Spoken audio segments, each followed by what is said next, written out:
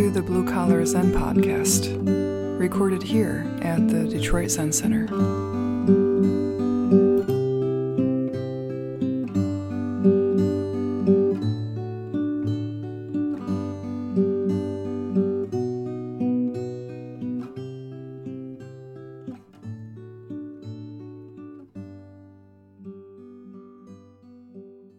Hello and welcome back to the podcast. It is a long time since the last one. This morning, bright sunny day, Monday, January 16th of 2023.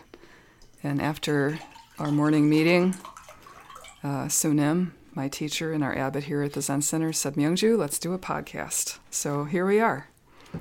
Today's podcast is from a book called The Four Chinese Classics. It's translated by David Hinton, and the four Chinese classics are the Tao Te Ching, Chuang Tzu, the Analects, and Mencius. This story is from the Chuang Tzu, and it's titled The Four Adepts. So, as usual, Sunim reads the story of the four adepts, and then after that we'll have a conversation about it together. And thanks for listening.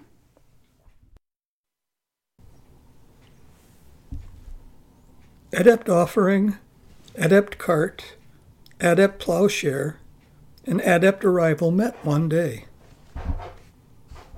Talking together, they said, "Who can make absence their head, life their spine, and death their butt? Who can understand that birth and death, living and dead, are all one body? Such people make true friends." The four of them looked at each other and laughed heartily. There was no disparity in their minds. They were truly friends. Before long, Adept Cart got sick. When Adept Offering came to ask how he was doing, Cart said, "It's amazing. The maker of things is crumpling me up into such an embrace. A crooked hump sticking out of my back, vital organs bulging over, chin tucked into belly, shoulders topping skull, nape pointed at sky, and my chi, its yin and yang, seemed all out of whack." Still, his mind remained calm and unconcerned. He hobbled over to a well, looked at himself in the water, and said, "It's incredible. The maker of things just keeps crumbling me up into this embrace." "Do you resent it?" asked Adept Offering. "Absolutely not. Why should I resent it?" replied Adept Cart. "If my left arm's transformed into a rooster, I'll just go looking for night's end. If my right arm's transformed into a crossbow, I'll just go looking for owls to roast. And if my butt's transformed into a pair of wheels and my spirit's transformed into a horse, I'll just ride away. I'd never need a cart again. This life we're given comes in its own season, and then it follows its vanishing way.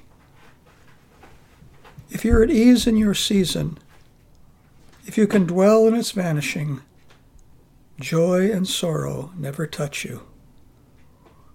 This is what the ancients called getting free. If you can't get free, you're tangled in things, and things have never overcome heaven. So what is there to resent? Before long, Adept Arrival got sick. As he lay gasping, wheezing on the verge of death, his wife and children crowded around, sobbing. When Adept Plowshare came to ask how Arrival was doing, Plowshare shouted, "Out of the way! Shoo! Don't pester change in the making!" Then, leaning against the door, he said to Adept Arrival, "It's amazing, that maker of things. What will he make of you next? Where will it send you? Will it make you into a rat's liver? Will it make you into a bug's arm? Our parents are part of us, said Adept Arrival. East and west, north and south, wherever we go, we follow their wishes. And we obey yin and yang even more completely.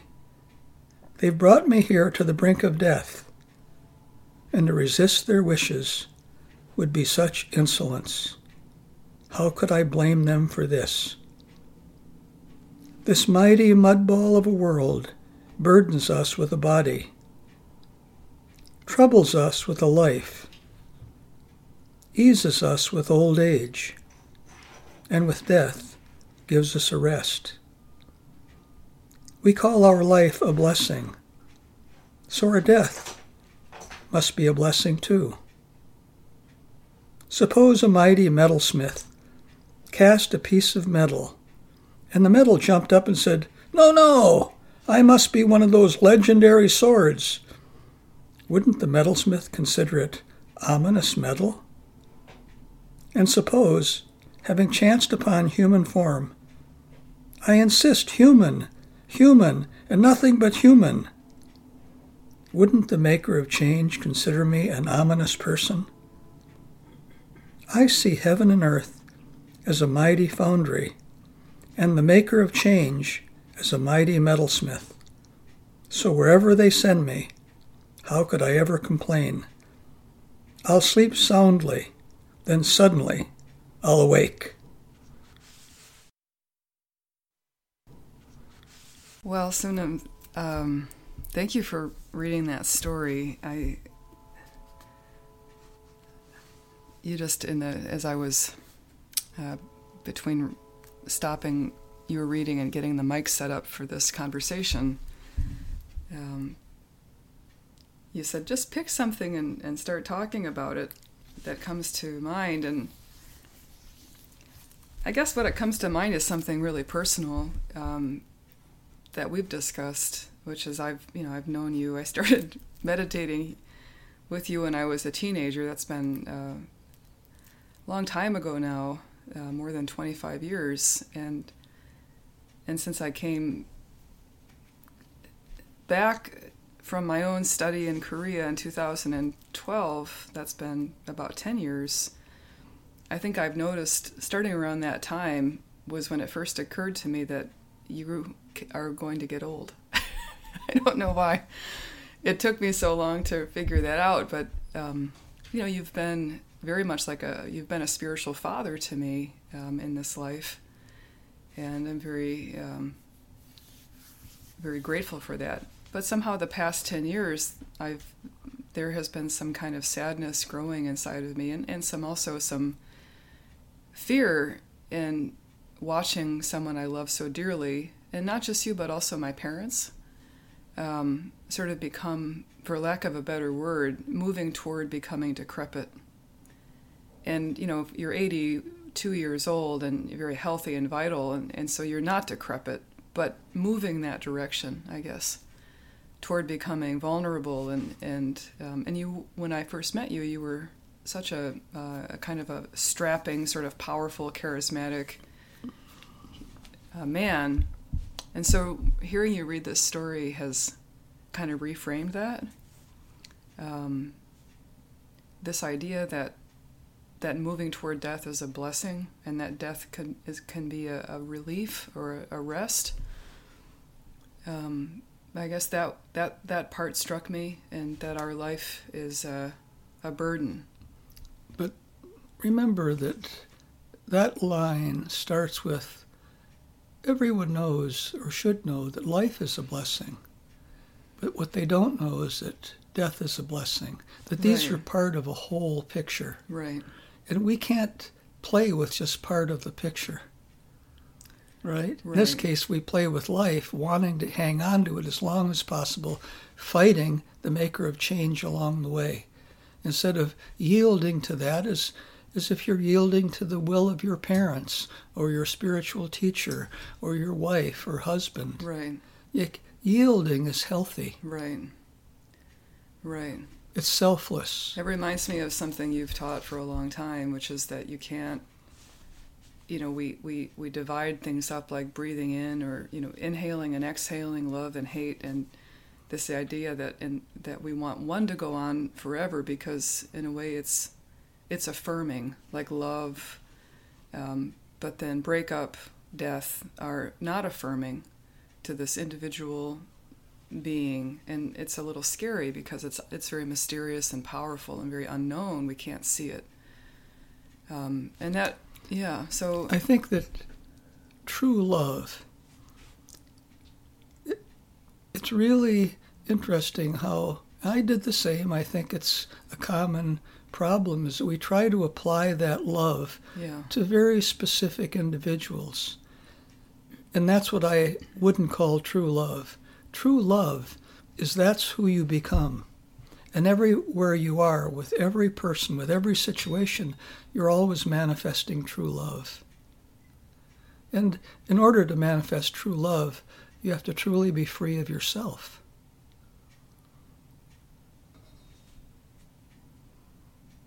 And we've all had the experience. For example, if you've raised children, every parent takes care of their children.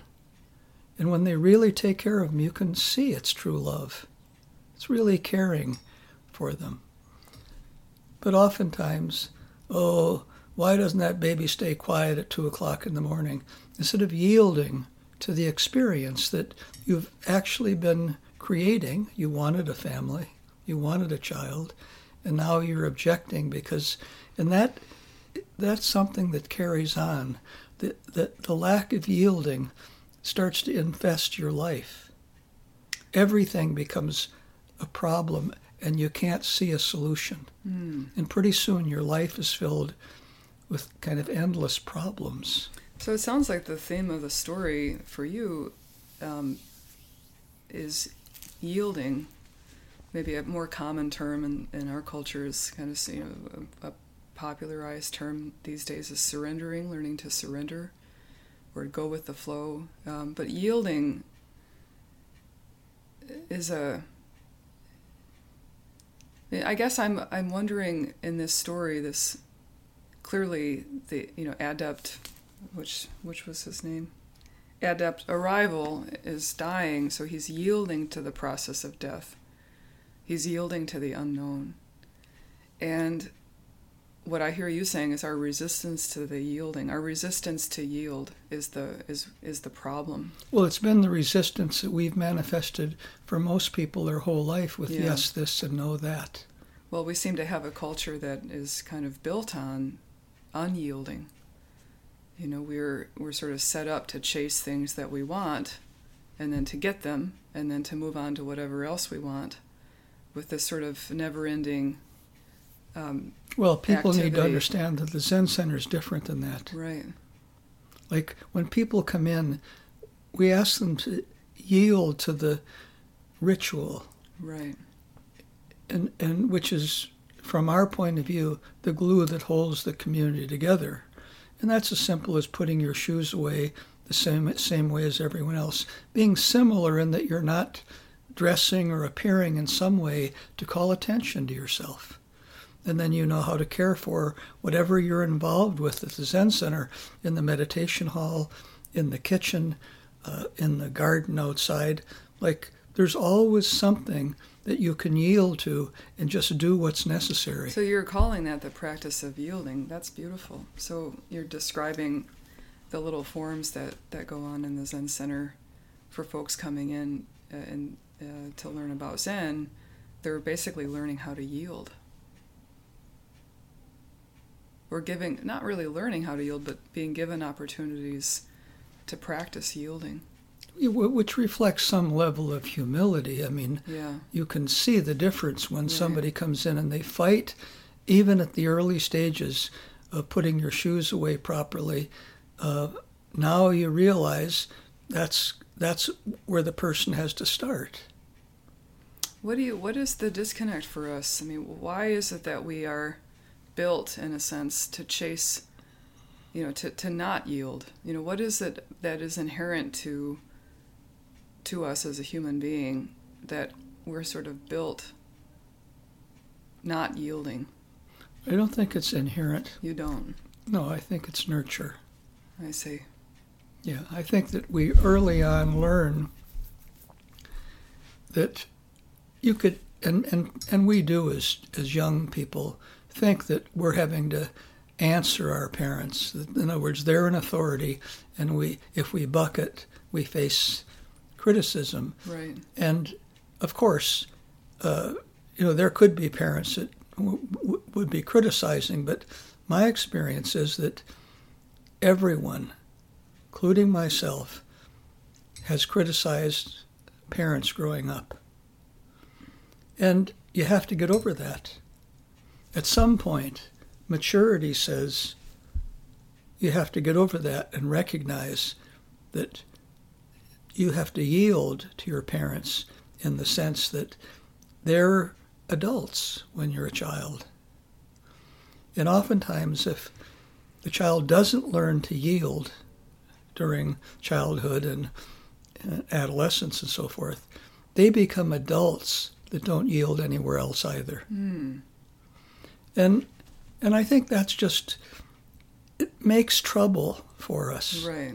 Like So there's no sense of, as I think back, if my dad said, you got to mow the lawn 2 ways,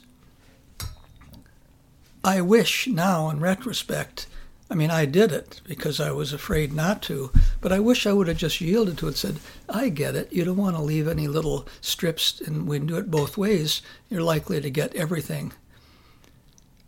But I didn't. I wanted to probably do something else, anything but work. Yeah. So, again, there's an opportunity where, I don't think of my dad as a genius in any sense of the term, but he grew up knowing that you take care of your property, you take care of your well-being by keeping clean and so forth. You wash the dishes when you get finished. Like, that we have literally struggled against that, and I see it still happening, even more so than in my generation. That it's like, why do I have to do that? Like, whenever I hear somebody ask that, why do we have to put our shoes that way? Like, why would you want to complain about something as simple as that? You know you're going to take your shoes off. Why wouldn't you just put them where they belong, like everybody else? Yeah. Because you have that mind that you know better. Yeah. That's what you're acting out. I know better. I'll put it any way I want. Well, okay.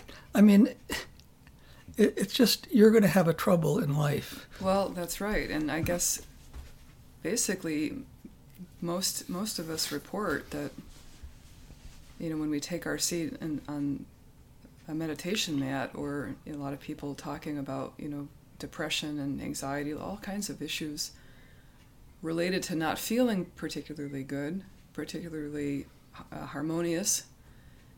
And then there seems to be a close relationship to that and feeling kind of isolated. And then if someone comes to a Zen center and then carries that in here and says, oh, well, why do I have to put my shoes away? Or sort of doesn't really trust the process of yielding, then I think what I hear you pointing out there is that there's something very subtle about that. And if it isn't taught when you're young by your parents, then it's going to be more of a struggle to try to develop that habit once you get older. That's true, I think. Yeah. So as a spiritual practice, you're sort of describing being raised in a way to take care of things, take care of your business, mow your lawn properly, brush your teeth, practice good personal hygiene. Eat your vegetables. What you're describing there is that in that case, there is a parent who is overseeing a child. Mm-hmm. And so the parent ideally would have more wisdom because of life experience to understand what the child needs to do, with the idea of bringing the child further along in its development toward a It's harmonious... It's an adult and a child. Yeah. That's all you need to say. And what you're describing, I think, in this story seems to be a similar process, but just at a more of a cosmic level, like a universal level, that as we're approaching death, we're moving into the arms of death. In a sense, death is also the parent here. And we don't know what's in our best interest, and so it could be very difficult to struggle against that process of dilapidation or, moving toward death. They're described pretty, very vividly, the condition of the spine and the head. You're jumping too far ahead But here. is that what you're saying, that there is this similar element there? What I'm saying is that if you don't learn it as a child, Yeah. and you can't yield to your parents, Right. how do you expect to yield to somebody that is absolutely not connected to you in the most intimate way possible? Think about that. Yeah. Like, in some cases, you could actually birth your child, Right. and 20 years later, the child's forgotten all about that. Right. And maybe along the way, at whatever point, and it could be because of their friends, because of what they think they know, Uh-huh. they give up yielding. Uh-huh. All you have to do is look at your own life. Like, when you're a kid, when you're young, you pretty much do and go what your parents want most of the time. Right. But slowly, as you become especially a teenager, that changes dramatically. Right. People get driver's licenses and think they're all grown up, and it's never true. Yeah. But it doesn't matter whether it's true or not. It's about what you think is true. Uh-huh. I always remember my dad saying when I was 15 or 16, someday when you get older, you're going to wonder how you forgot so much. Right. And when he said that, I went, oh, yeah, right. Well, of course, it's completely true now. Right. I'd have a million things that I would love to ask my dad, Yeah. and I never did, Right. because I just couldn't yield in that way to him. Right. And in my case, at least, I loved my dad. I cared for my dad. Right. But I very specifically did things that demonstrated I wasn't going to yield to him. Right. And it doesn't mean I do exactly what he wants, but it means if I'm going to do something, I share that with my dad and hear what his take is. Right. And hope that my dad is a person that listens and goes, well, that might not be something that I would do, Right. but I can see you're enthusiastic about it, so go ahead and try it. Well, that's very hopeful. I mean, I guess one thing that a criticism I might bring up there is you're describing a situation where the parent knows what they're doing. And I think for many people, they at some point lose the sense that the parents or the parent knows what they're doing.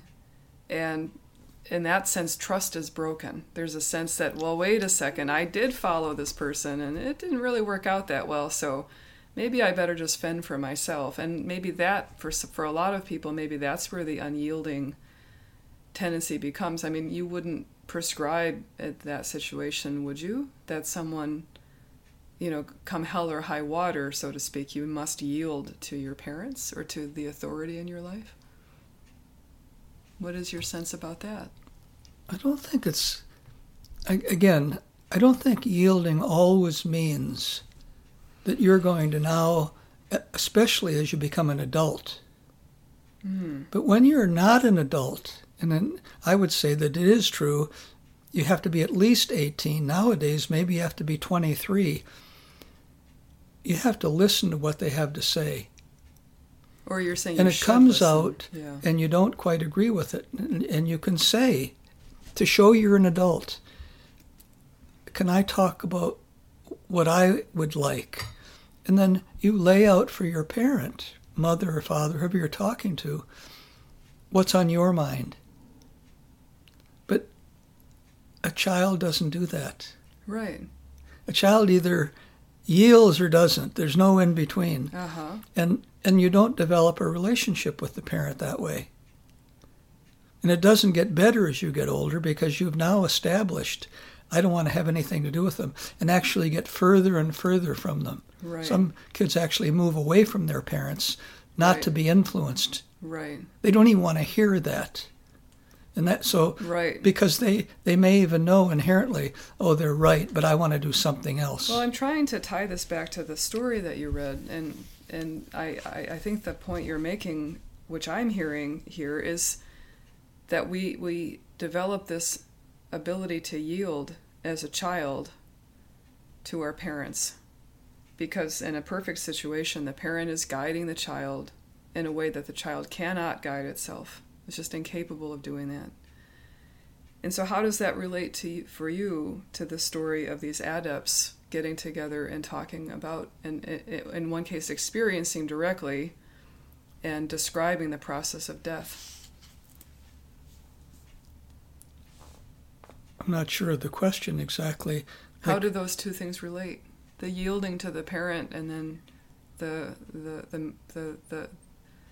inevitability of coming to death. No, but we're talking to adepts. It's four adepts talking. Right. And so they're the result of yielding. And even when it comes to something, is their body falling apart? As he said, crumpling up. Right. They yield to it. Right. Trusting something bigger than themselves. Now, I think this is a little bit tricky. I think for us as Westerners, everyone understands if you yield to God, so to speak. I mean, you don't have to, but that's what you're taught, right? Yield to God. So, because God's bigger than we are. Fair enough. But when the East came along, they said, basically, we have no empirical evidence of a God, but we do have empirical evidence that things are changing. Right. And we're not necessarily in charge of the changing. So we yield to that change, right, knowing that it's in that yielding that we grow and develop, right, as we're going along. And so these people that are, these adepts talking about death, have come in this practice of yielding. We don't know in this story who they trained under, but we know that you don't just come upon that, right, very often. But of course, the time that was taking place, there were more people teaching yielding. And every religion teaches yielding. And I would say to people, if I was in a religion, or if I was at the Zen Center, and I couldn't yield to the teacher, I should go somewhere else where I can yield. Like, yielding is important. You don't get over yielding by not yielding. You get over it by yielding. Put your shoes away. Easy. Are you saying that putting your shoes away is yielding to the teacher? To the Zen Center ritual, yeah. I see. Which is usually laid out by the teachers. Probably their teacher laid out. In my case, exactly right. I see. So there's a lineage that you are yielding to, and we're talking in this story with the adepts. These are, I imagine, Taoist adepts existing. This story, the Chuang Tzu, is describing not necessarily monks, right, but No. adepts.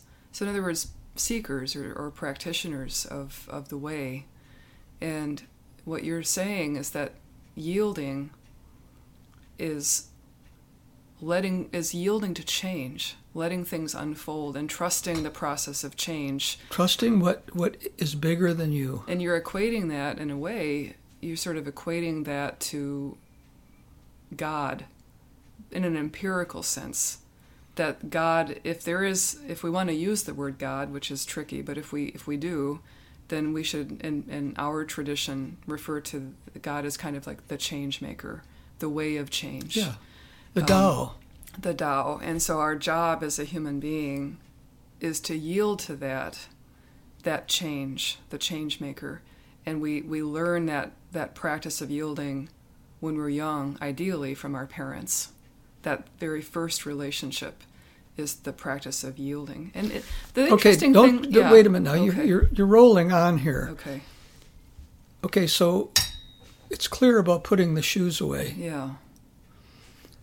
now you sit on your mat. The highest thing that we do for people early on is teach them meditation. Right.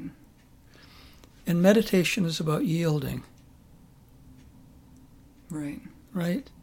Like, and what stops you from yielding? Mental activity. Well, you. Right.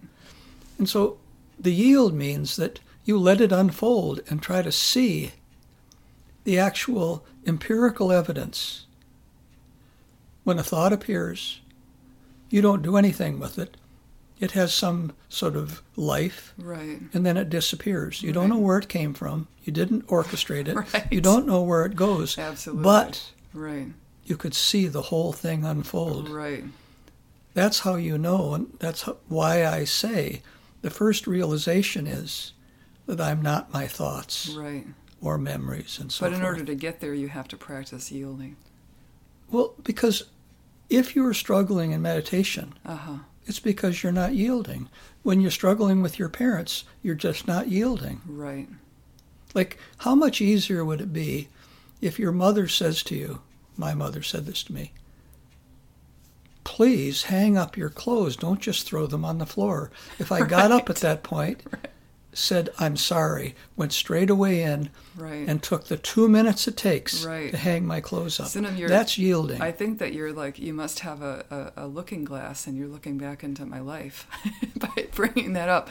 My own life as Your well. own life too. But what's interesting is that I did not yield very well to my parents once I became a teenager. As you pointed out, that kind of happens.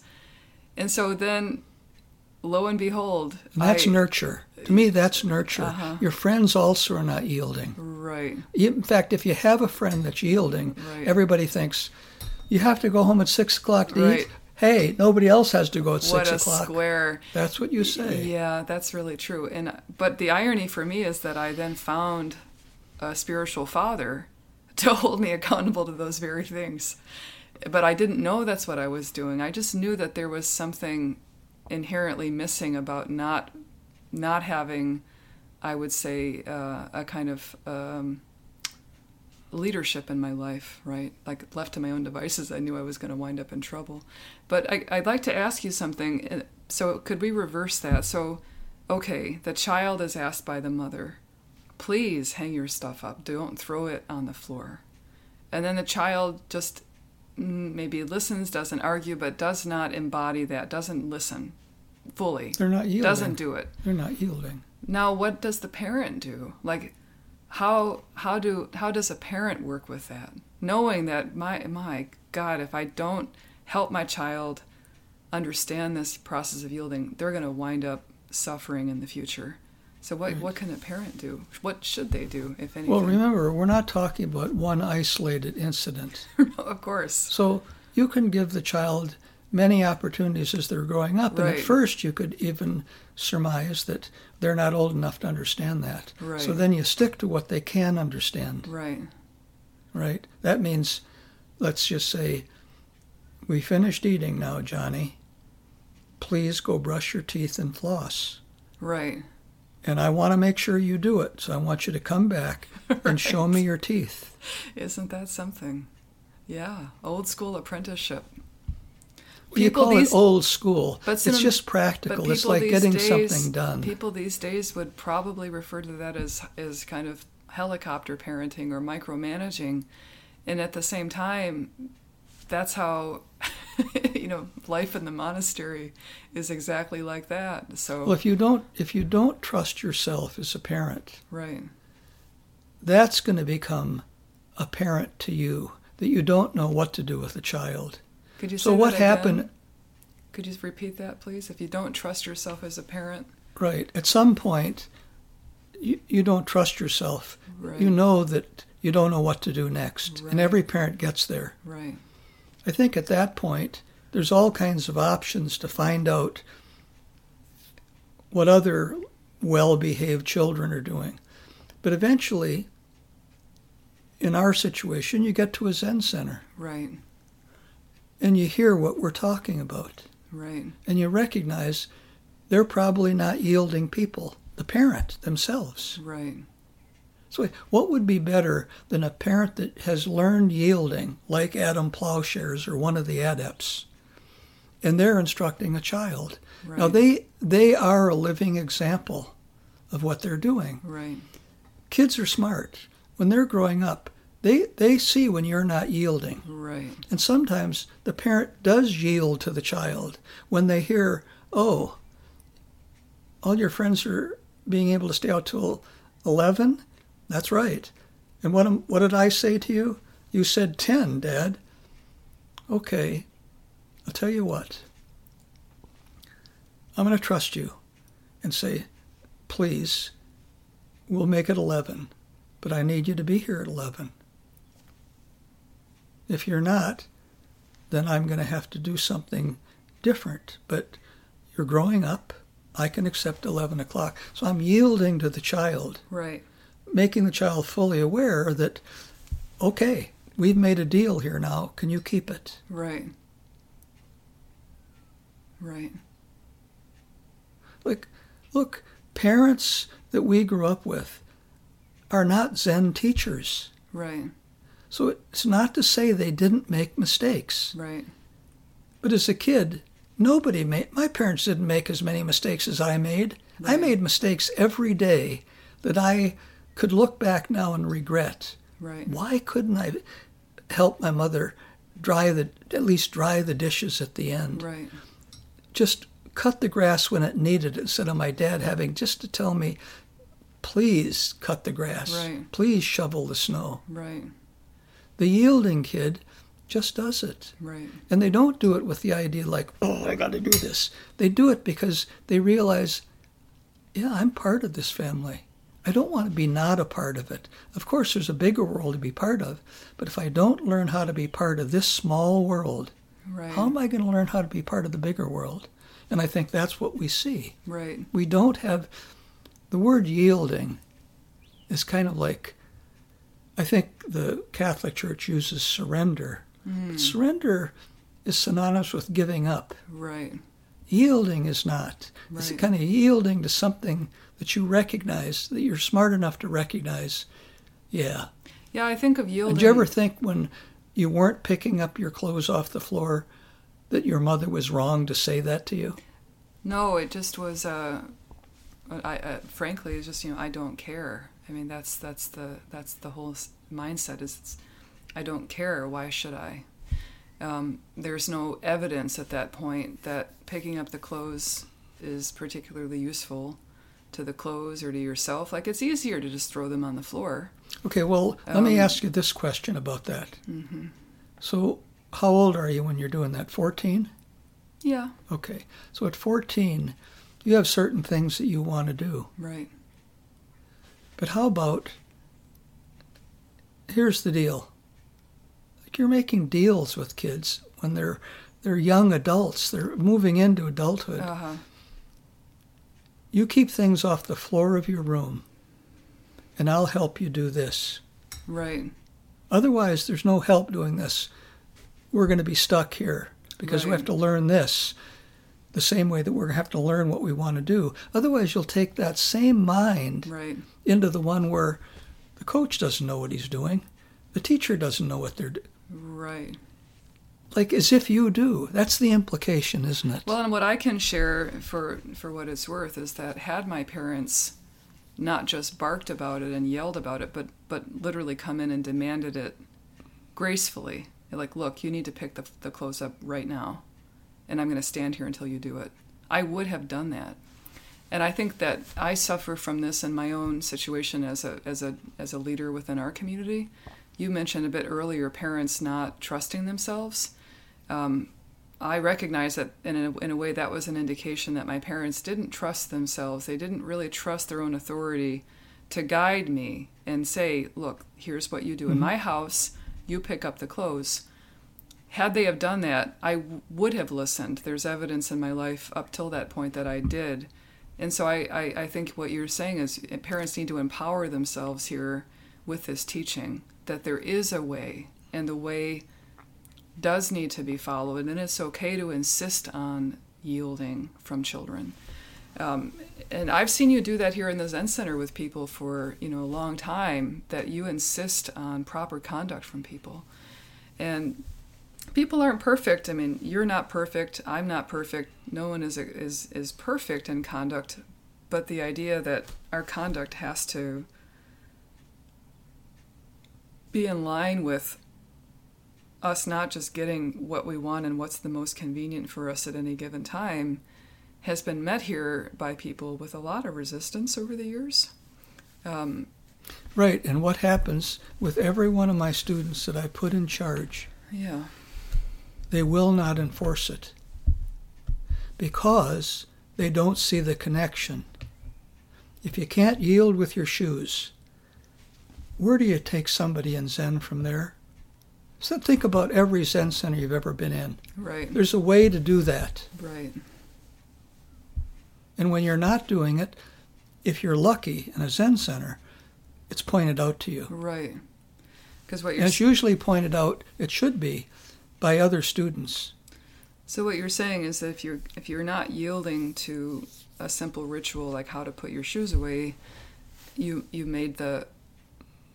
drew a line from that to a bit earlier in the conversation to yielding on your meditation mat, to the unfolding of, yielding to breath. To what is. To change. No, yielding to what is. Right. Not what I want it to be. Right. Everyone wants a perfect meditation. Right. It isn't a question of perfect or imperfect. Right. It's a question of what is going on. It's not up to and you. I need to see it. Right. And then I need to respond to that. Right. And that is such a stuck point for people. Could you talk more about the stuck point that you see? What is a stuck point? Well, we're so busy in our lives kind of directing traffic. Directing our own traffic. Right. Right. And so suddenly you're put in a situation where that just won't work. You're describing meditation practice now? Right. I see.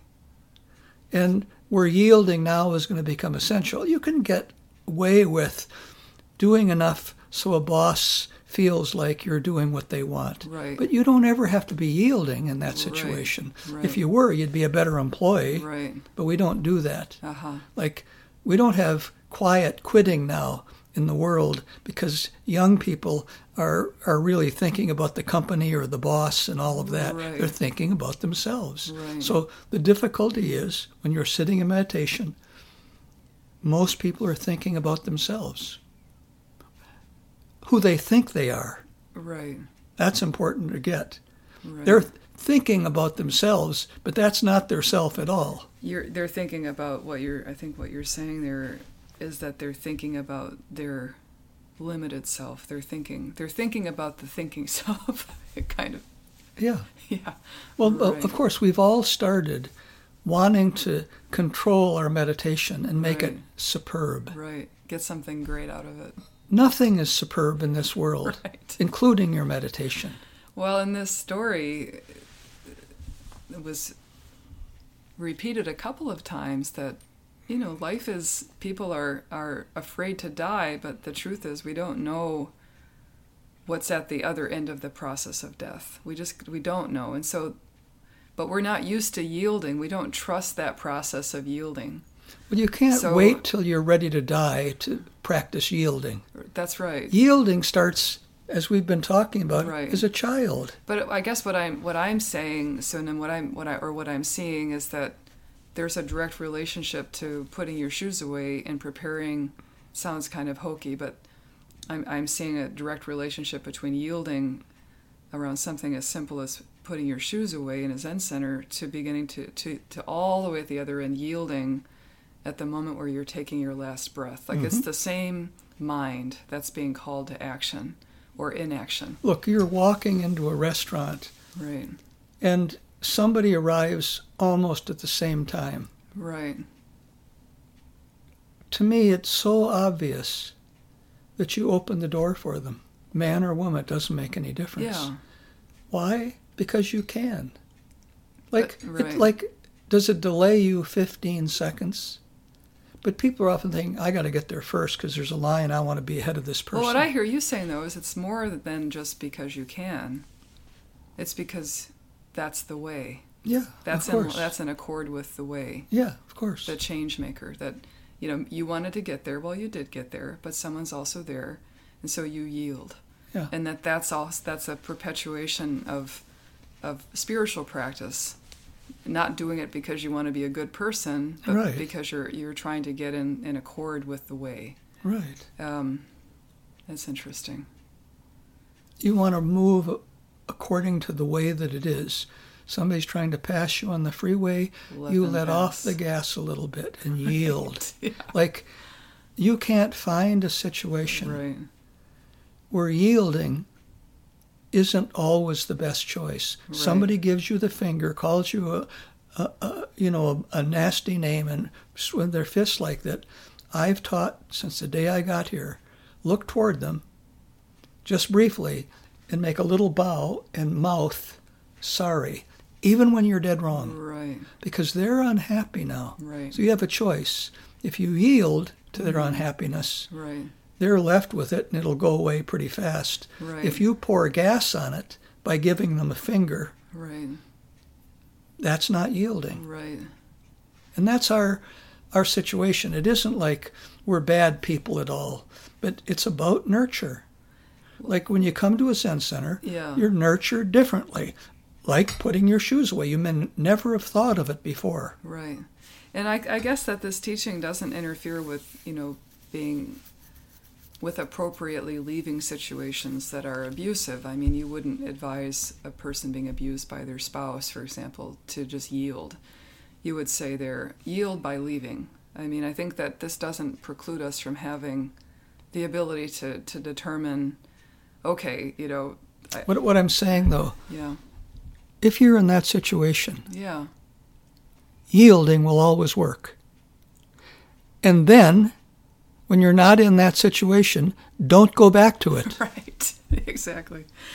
Yeah, because I've experienced that. I've experienced abuse in my personal relationships, and when you try to change the person or fight with the person, it just makes it so much worse.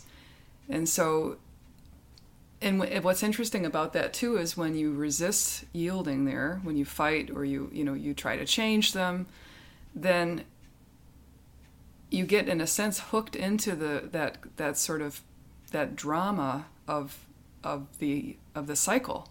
And then when you do have an opportunity the next day to leave and just basically say, I'm not going back to this relationship with this person, you don't have the clarity. And in hindsight, what I recognize is that if I would have had the clarity to just yield when they were being abusive, I would have, there in a sense would have been no hook to go back to. Well, I think what happens there, and I don't want to get into this, there's experts in this field, right. But if we want something from the abuser, exactly, and we don't let go of that, that's right, then you're going to be in an abusive relationship because right. early on, right. if you're clear, and almost nobody is at that stage, right. you see, they're insisting on, they told me the dinner was cold and I know I just warmed it up. You pick it up and go, I'm really sorry, and you go warm it up. And then you divorce them the next day. Well, exactly. the next day, or if it right. goes on at that right. level, right. when you're yielding, right. it's not going to accelerate. Like it always accelerates right. when you fight back in a That's situation right. where physically a woman can't very often. In some cases, I guess they could. Or if it's a woman right. abusing a man. We've right. seen that rarely, but you see that. Right. That you have to yield at the time. That's right, to protect both of you. Nobody, right. Rarely does somebody get killed when there's somebody yielding. That's right. Like it's always some kind of a ridiculous feud. Somebody, right. cut you off and right. and then you tried to give them the finger and they gave you the finger back, right. and it just accelerates everything. Well, that's interesting. Now you're getting into this whole idea of acceleration, and what I always think of when you talk about these things, and is it's very elemental. Like acceleration is very hot, and heat has a tendency to sort of, combust, and it burns you. It burns whatever it can. And so this process of yielding is very cooling. And you used to more frequently refer to Zen practice or meditation practice as water practice, and that water always seeks its lowest point. And so when you were reading this story about the Adepts, that came to mind, this teaching that you've presented over the years of water practice and settling, allowing things to settle. Well, in a sense, that's an example of yielding. Right. The water will take the lowest possible point. Right. Well, and this reminds me, the story you read today reminds me of another teaching you've shared recently. Now that we have this hermitage on Lake Superior, you've been talking about the lake, and it's the image that came up while you were reading the story as well was you've been talking about how the wave, as when there are waves on Lake Superior, the waves rise up and then they return to the lake and then they rise again and return. It's never the same wave twice, but the wave isn't resisting either coming up or going down. Right. That's a beautiful the wind's blowing. Teaching. That's why it's happening. Right. But as individual selves, we have this fear. It's like we came out of the lake. We came out of nowhere. We don't know where we arrived from. We just know that we're here now. I'm alive. And we're also aware that our impending death is coming, like we're about to crash back into the lake. And I guess what I hear you saying is if you can find out where it is you came from, then you'll be fine to return back to it. In a sense, the wave is dying, isn't it? It's well, being born, it has it run, and then it dies.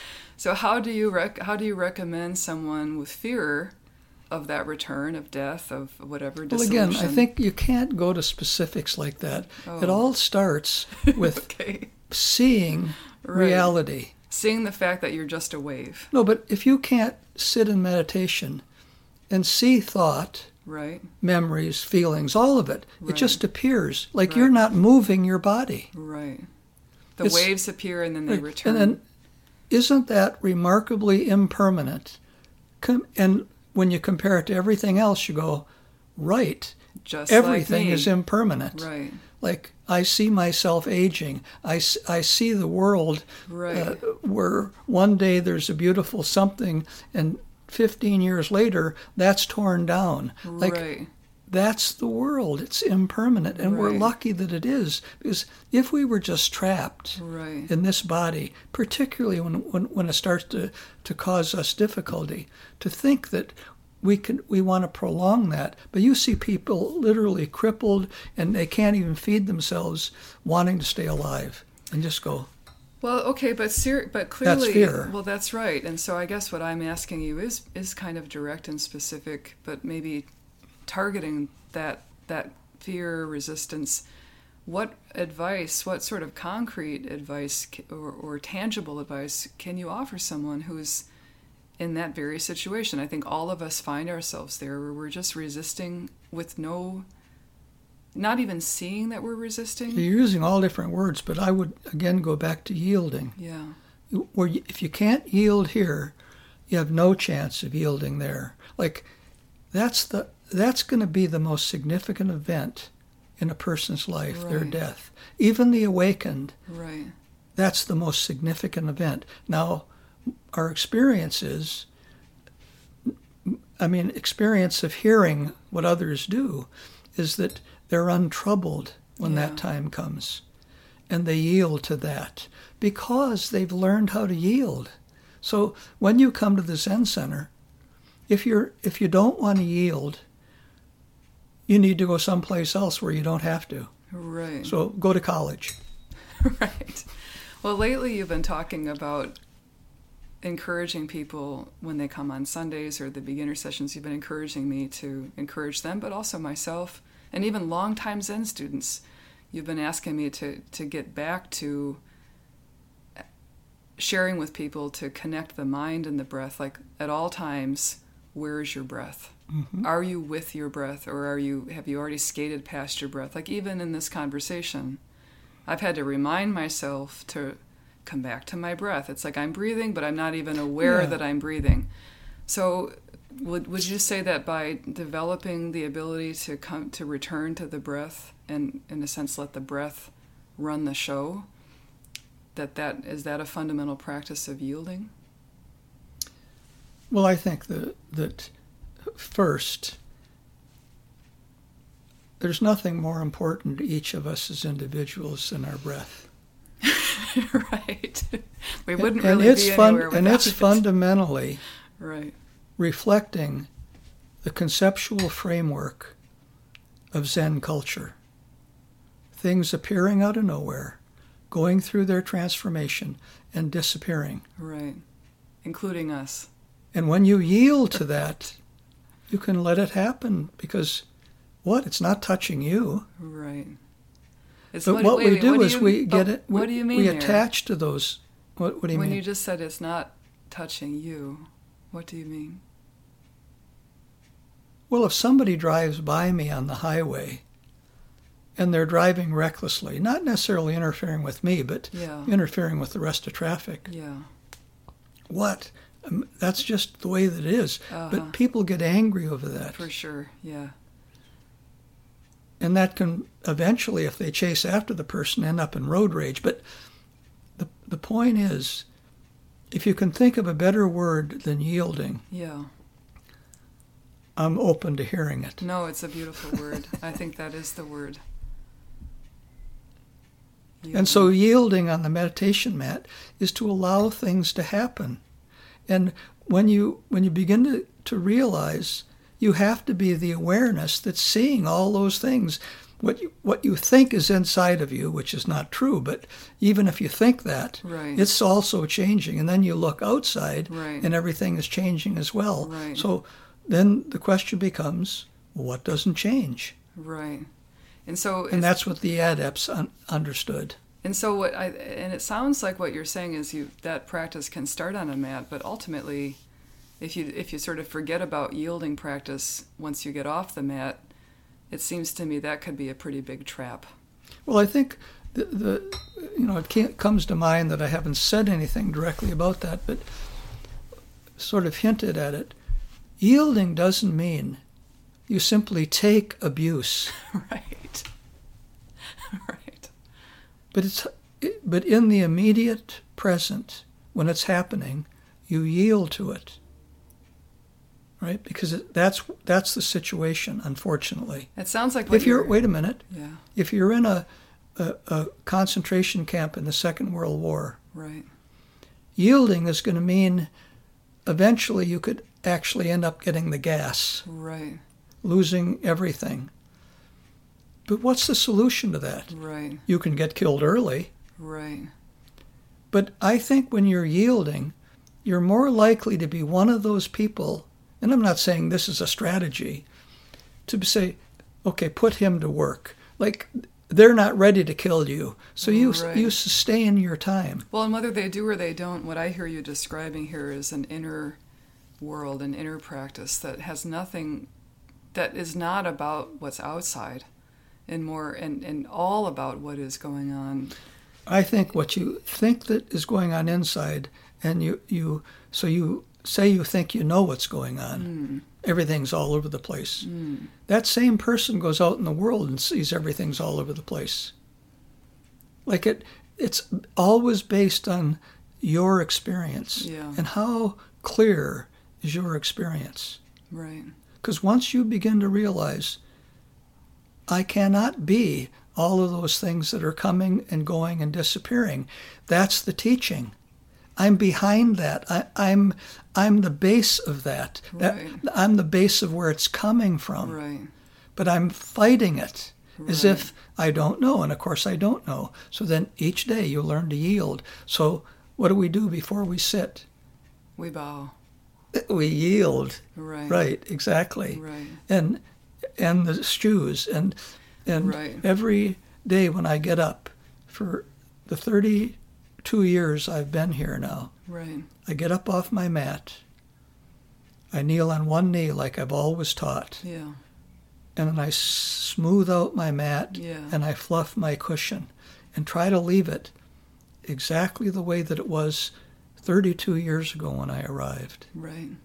And every day since then, that's what I do when I finish. Right. But I don't see many people doing that. because they're yielding to, I want to get out of here. Right. That's not important. I don't know what they're thinking, Right. but I know they're not paying attention to what they're doing. Mm. And once you're not paying attention to what you're doing, well, it's the definition of being lost. Right. And you can even be lost while being in a Zen center. Well, and at the extreme level, not that we have mentally ill people coming in, but mental illness is you're lost. Right. You can describe it in many different ways, Right. but you're absolutely lost to the reality of the world. And we have the full potential to grasp that as our direct experience. Right. And meditation is the most direct route to that. Right. All the Zen teachers have said that. Meditating. So on who am I to say, oh, they must be wrong? No, they're inviting me to find out for myself. Always, it's about me discovering. Yield and see what it feels like. And it sounds like you're describing that meditation practice is the meditation. Meditation is the witness, the witnessing of change unfolding and not resisting. You can it. put it that way, I think. Yeah, that's really beautiful, Sunim. Thank Well, you. many teachers have, talked about that. Krishnamurti was the first one I ever heard Yeah. talk about the witness. Yeah. But it's the same.